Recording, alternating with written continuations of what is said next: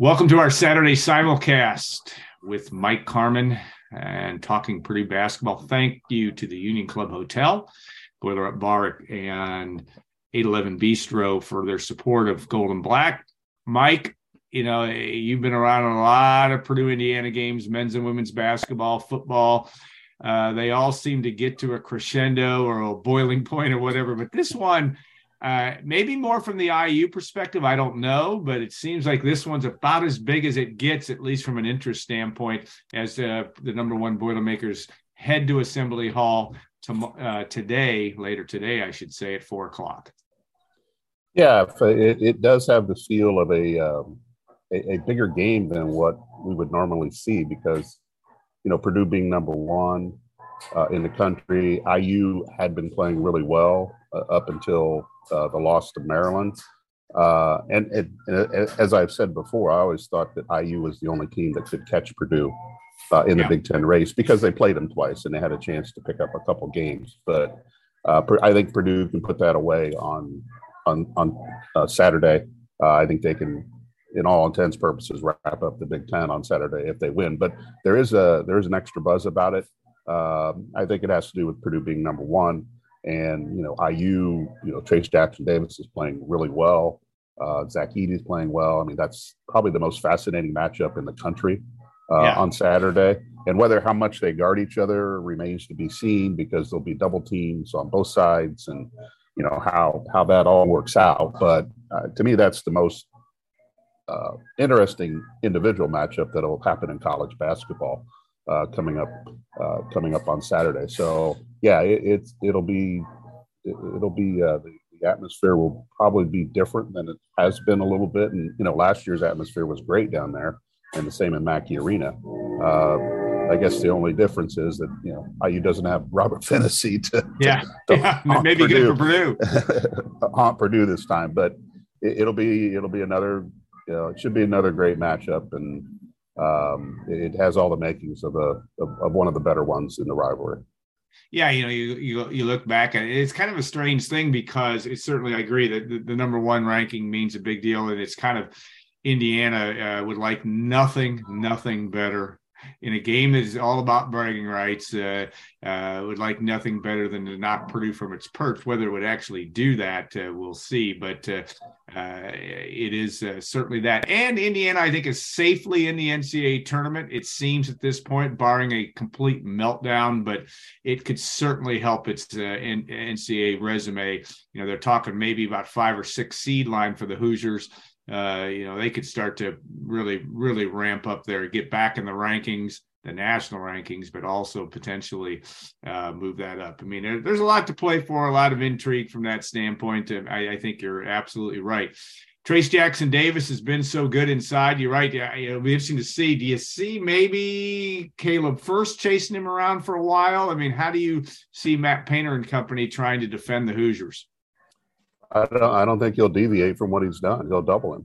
And whether Zach is the primary defender or Caleb or Mason Gillis, if they're the primary defender, I mean, he's gonna double him. I mean, that has worked. I think he played only 11 minutes last year in the game in Bloomington because he picked up 2 early fouls. Right. So Painter's not going to change. And, and Matt has said publicly that he's surprised more people don't double him. Now, will they double him every time? It depends where he gets the ball and who's available to double. The question for me is who are you leaving open on the perimeter? Is it going to be Trey Galloway? Is it going to be the freshman point guard who runs hot and cold, which we've seen over the last 2 weeks or so? Who's going to have the opportunity to hit perimeter shots for Indiana? So, and that'll probably change throughout the game. They'll pick and choose and make adjustments that way. But, Matt's been pretty open about how they're going to play how they've played Trace Jackson-Davis, and I don't think it will change. There'll be subtle adjustments here and there, but the basic premise is that they're going to double him, get the ball out of his hands, and force other people to beat him. Familiarity breeds contempt, and both these programs are know what the heck they're going to see on Saturday. There won't be any surprises. I'm with you on that. Jalen Hood-Schifino has really been hot and cold, like you say. He is an NBA-esque guard. I get that at 6'6". Whether Braden Smith checks him directly, or is it Ethan Morton? He is a guy that also, it seems to me, and it's no great analysis here, but really has a lot to do with if Indiana's potential of being really, really good, if he's good. How do you view him in that matchup? It's going to be fascinating. Again, I don't see Braden Smith and Fletcher Lawyer, as to use a Gene Katie term, puckering in Assembly Hall, but it is going to be a wild environment for them as well. Yeah, we've seen too much from the freshmen to even entertain the idea that they won't be ready or they won't hold up. Now, doesn't mean they won't commit turnovers. They're not going to hit every shot. They're not going to make every play, but I don't think the environment's going to rattle them. Purdue has been extremely successful on the road this year, not only on opponent's home floor, but a neutral court setting. So I think they're hardened enough for this. It'll be a much different atmosphere than probably what they've faced in other road games. But you were there at the Cluster. I mean, that place was pretty loud. Crazy. It was crazy. So there's even though this team has a lot of young pieces to it, there's a certain level of maturity to how they play. And that has been pretty consistent throughout the year. I don't think it'll change. I don't think that would be the reason Purdue would lose this game. It would lose because it's not hitting shots, or they have some defensive breakdowns, or they're not as effective on the boards as they've been. That would be the reason to lose. I don't think it would have anything to do with any youth or anything like that. They have enough game experience now that they're not freshmen. In my mind, they're juniors. They've skipped their sophomore season. They are juniors right now. That probably makes them eligible for the NBA if they want to go. But I don't think Purdue fans want to do that. But I expect those guys. And Fletcher is. He's got a level of toughness about him, and so does Braden. But Fletcher certainly has a level of toughness about him that comes through just about every game. Nothing bothers those two, and I expect them to hold up very well. I agree. And I think it's going to be almost a case of I think they relish that. I think they may play better. I mean, they've played arguably in some ways better on the road. And that's not completely true, but you could build a case that they've played pretty well on the road. And yeah, that's what makes it so interesting. Free throw shooting, I know that's a Purdue fans has to find something to be upset about or be concerned about or worried about, to look over your shoulder and what could unravel this team in a close game. Not that it hasn't been all that bad. I mean, Edie's missed a couple. I know Ethan Morton struggled just a shade. Mason Gillis missed his chance to score 30 by missing a free throw. Am I being picky there, or is this just a natural course of where you shoot, or do you have any concern with Purdue's ability at the free throw line? Well, they bounced back after going 12 of 22, which was a season low against Michigan State. They went 10 of 14, and Ethan was 1 of 6, and that bothered him. But it's only a concern when it becomes a concern. Yeah. I don't think going into the game that would be high on the concern list for Purdue. They're going to get to the free throw line. Indiana has allowed the most free throw attempts during the Big Ten season of any Big Ten team. Their opponents are getting to the line almost 20 times a game. And anybody that's followed Purdue this year understands they get to the free throw line a lot. They're probably averaging 17 or 18 attempts in Big Ten play. They've had games where they've only went 4 times, and they only went 14 times the other night. But, whether Indiana's fouling a lot or however that's working out, they're allowing opponents to get to the line, and that kind of plays into Purdue's hands a little bit on Saturday. But, yeah, I mean, things like free throw shooting to me are only a problem when they become a problem. Yeah. I don't think you go into the game thinking, well, Purdue's going to struggle at the line. Yeah. I just, until they do it, I don't think it's a concern. Yeah, I think that's a good point, and I think that the Purdue world is trying to find. I mean, it's almost like for Purdue fans, I think it's almost all of this is too good, too much, too good to be true. There just aren't any real flaws right now with this basketball team. I mean, every button that gets pushed seems to work. You've got David Jenkins Jr. coming in and against Michigan State and Michigan and doing good things. You've got, just every button it seems to work. And that gives you, if you're a Purdue fan, it has to give you some comfort in a hostile environment that, something doesn't go right for somebody early on. They just, somebody else comes in and does the job. There's hungry people on the bench that want to play. Yeah, and I understand. Purdue's fan base is no different than others. I mean, things are going so well that you just expect, okay, the world will end and everything will come crashing down at one point. And I would just say, Purdue may lose this game Saturday, but it really doesn't change a whole lot. Now, if they do lose, it's more of how they lost. Was it self-inflicted, or did you just run into a hot team? Hot shooting team. There's going to be a game left on this during the regular season where Purdue faces that. It just happens. College basketball is too close together to think that Purdue's not going to get challenged and they're not going to run into a hot team. They got IU on the road, they got Maryland on the road. Northwestern's kind of come back down to earth, but you still got to go to Wisconsin. You've got there's a lot of tough games left where they're going to run into somebody that's going to push them to the limit and make the plays that Purdue has been making. But I don't think a loss Saturday really changes a whole lot for Purdue. It doesn't change the fact that they're probably going to win the Big Ten. It won't change the fact that they're going to be a number one seed. Now, where they end up on that line, and I don't think one loss in early February would change a whole lot of that right now. But, fans are fans, and if it's too good, then you have to worry about something. So but I would just go back and say, hey, if your life's going well, then just enjoy it. Yeah. And if adversity strikes, then you'll deal with it. Yeah. Houston last night struggled for a lot of that game against Wichita State. I mean, it's just, and yet pulled it out. If you're looking at right. Alabama and Houston right now is maybe the two teams that are maybe the biggest challenges to Purdue at the top. I'm not talking about for the Final Four just yet. I'm just saying it's everywhere. I mean, it's just you're going to lose games, and we keep saying that, and Purdue keeps winning them. But I think that is a true statement, and especially against there's a lot of motivation in Bloomington. Obviously, there's a lot of motivation for Purdue as well, and I think that part is going to be an interesting thing to watch. All right, any last question? Any matchups or any folks that you really want to keep an eye on tomorrow or see later today? As to say, when is it Race Thompson and Mason Gillis again? What is a matchup that you think that we may not be thinking about that's going to be really interesting from your perspective?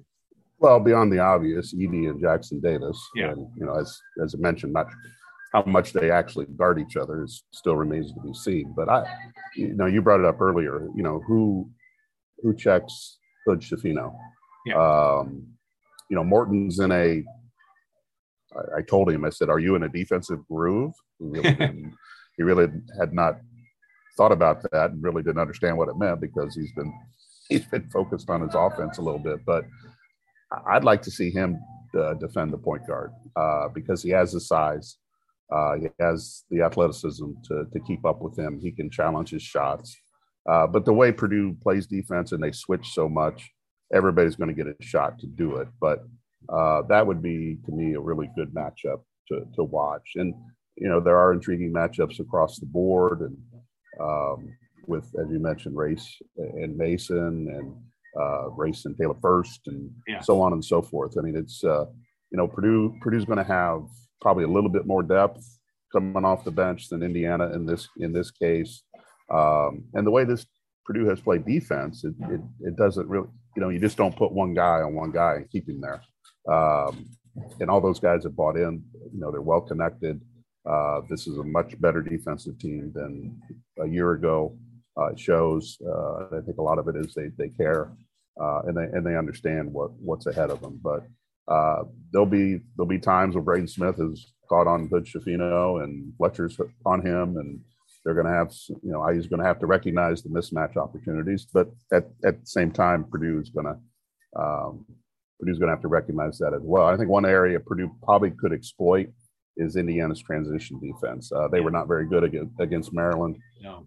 And if they can The last year when Jay Navy got the ball, he became the point guard because he got so many defensive rebounds. And I think Braden Smith kind of fills that role as well. He rebounds so well that he can start that fast break without passing the ball. And I think if Purdue pushes the ball, because they've been so good on the defensive boards, if they can push the ball, I think they can get some easy points and find those extra points that Painter talks about a lot of time outside of the normal offense. Yeah, good point. And I think that is, I know Rob Hummel, listening to him talking or doing the analyzing of the Maryland-Indiana game, really talked time and again about the Hoosiers' challenge in transition defense at times. And of course, Maryland's pretty good in that environment as well, but well put. All right, we appreciate your coverage. We look forward to all of it after today's game as Purdue takes on Indiana, 4:00, and a game that will be on ESPN. And we'll look forward to all of that and more as we get through going to be, you got the fire at Indiana, and then you got Iowa coming home at the end of the week. It's in the Big Ten. At least they're not like Northwestern where the Boilermakers are playing like 5 games in 11 days. That's been a good thing for Purdue. The schedule is still relatively well spaced out. That, I think, is an advantage for some teams, and it's going to be maybe a little bit. Purdue should be relatively rested, even on Saturday today against Bloomington, but also by the time Iowa comes to town. Mike, thanks again. We will be back. We won't be back. We're going to transition, I should say, to Tom Dienhart, talk a little bit about Purdue football and a little bit about Ryan Walters' recruiting class. It's a thing that Mike Carmin knows a little bit about as well, but we'll hit that and maybe even Ryan Walters' new contract too. We'll hit that too. So thanks again, Mike, and we'll be back in a couple seconds as you'll hear from Tom Dienhart shortly.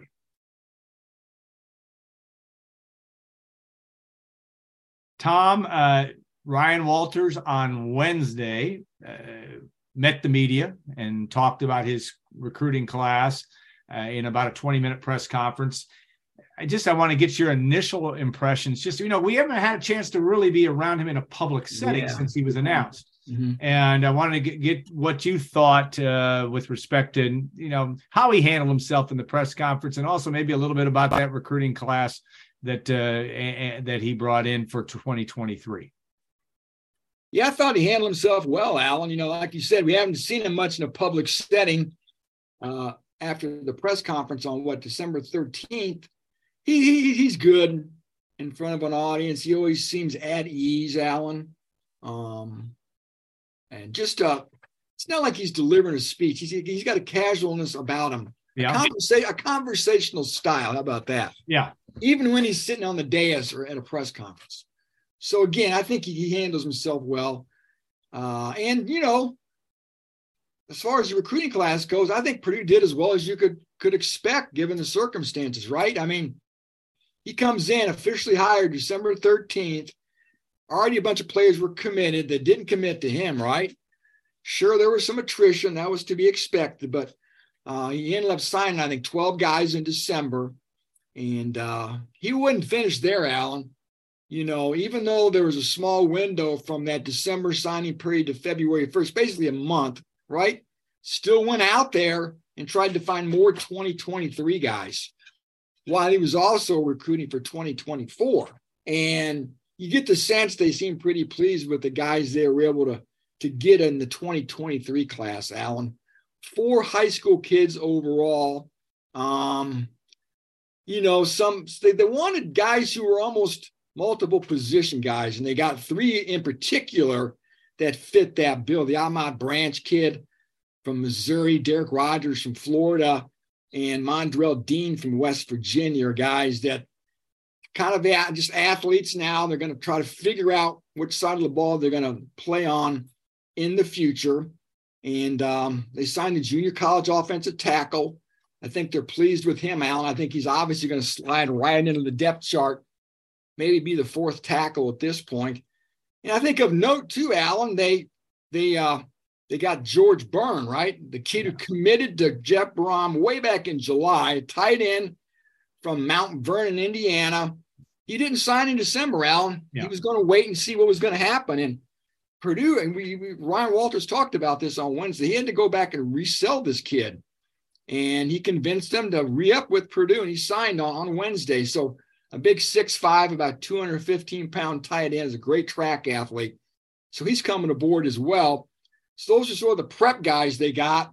And obviously, don't forget about the transfer from Stanford, Salim Turner Muhammad, a kid who's got at least 2 years of eligibility, Alan.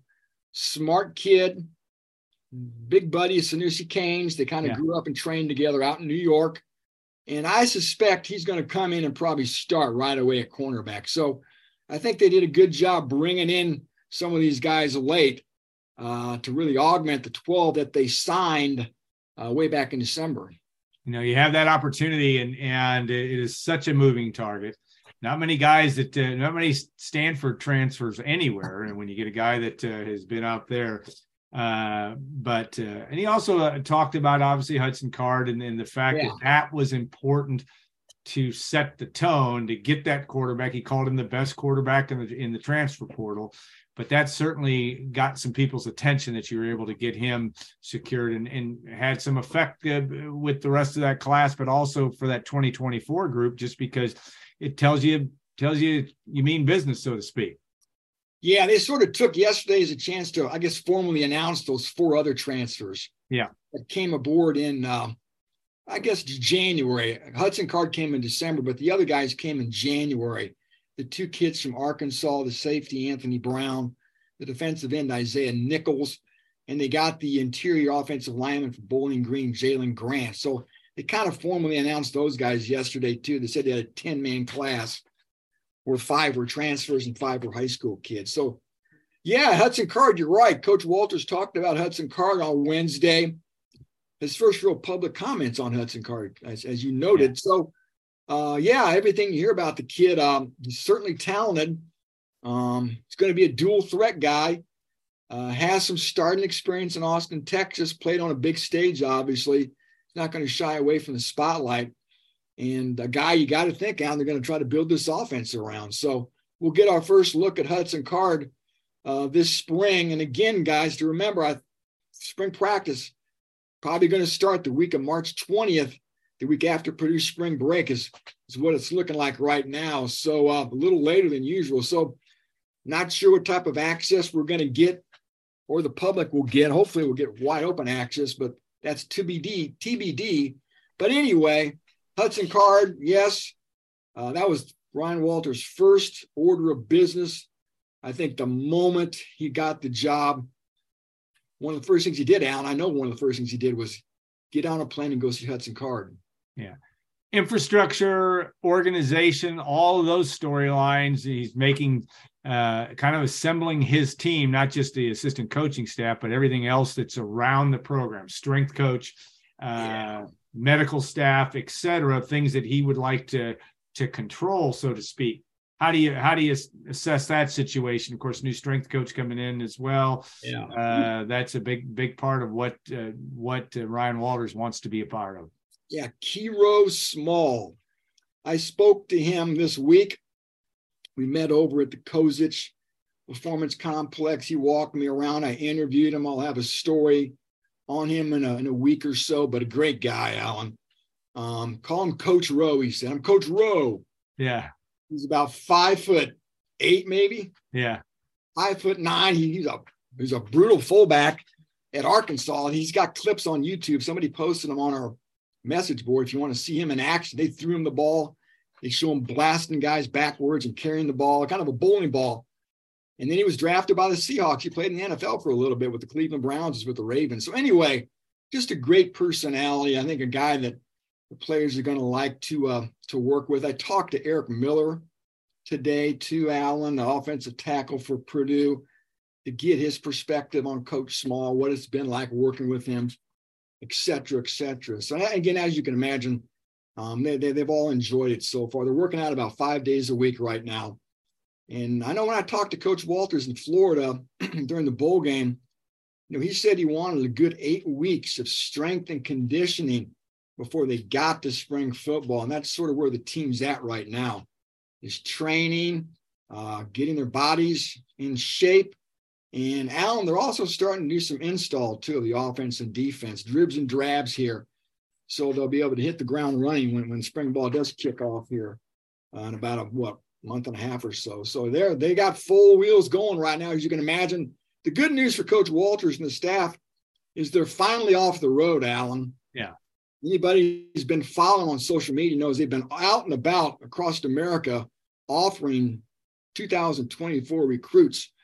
Now we've entered what's called, I think, a quiet period right now. So everybody's off the road. The guys are back in the building, and now they can sort of get to know the personnel a little bit more. Coach Walters even talked about that now, where now he's back more anchored in West Lafayette, can connect even more with his new players. Yeah, it's certainly he was made that clear on Wednesday that he was looking forward to being a coach, being the coaching part of it, not just the recruiting side of it. And it was very, very clear that he's looking forward to installing what he's about, working with his staff and trying to put together not only a program, but an identity. I think both offensive and defensively, all coaches want to do that from the get-go. All right, one other thing that'll be happening Friday, probably around the time of this show, is contractual stuff. We don't know all the things. We'd understood. We'll see if our sources were correct that Ryan Walters was going to be at about a $4 million a year contract with some escalators.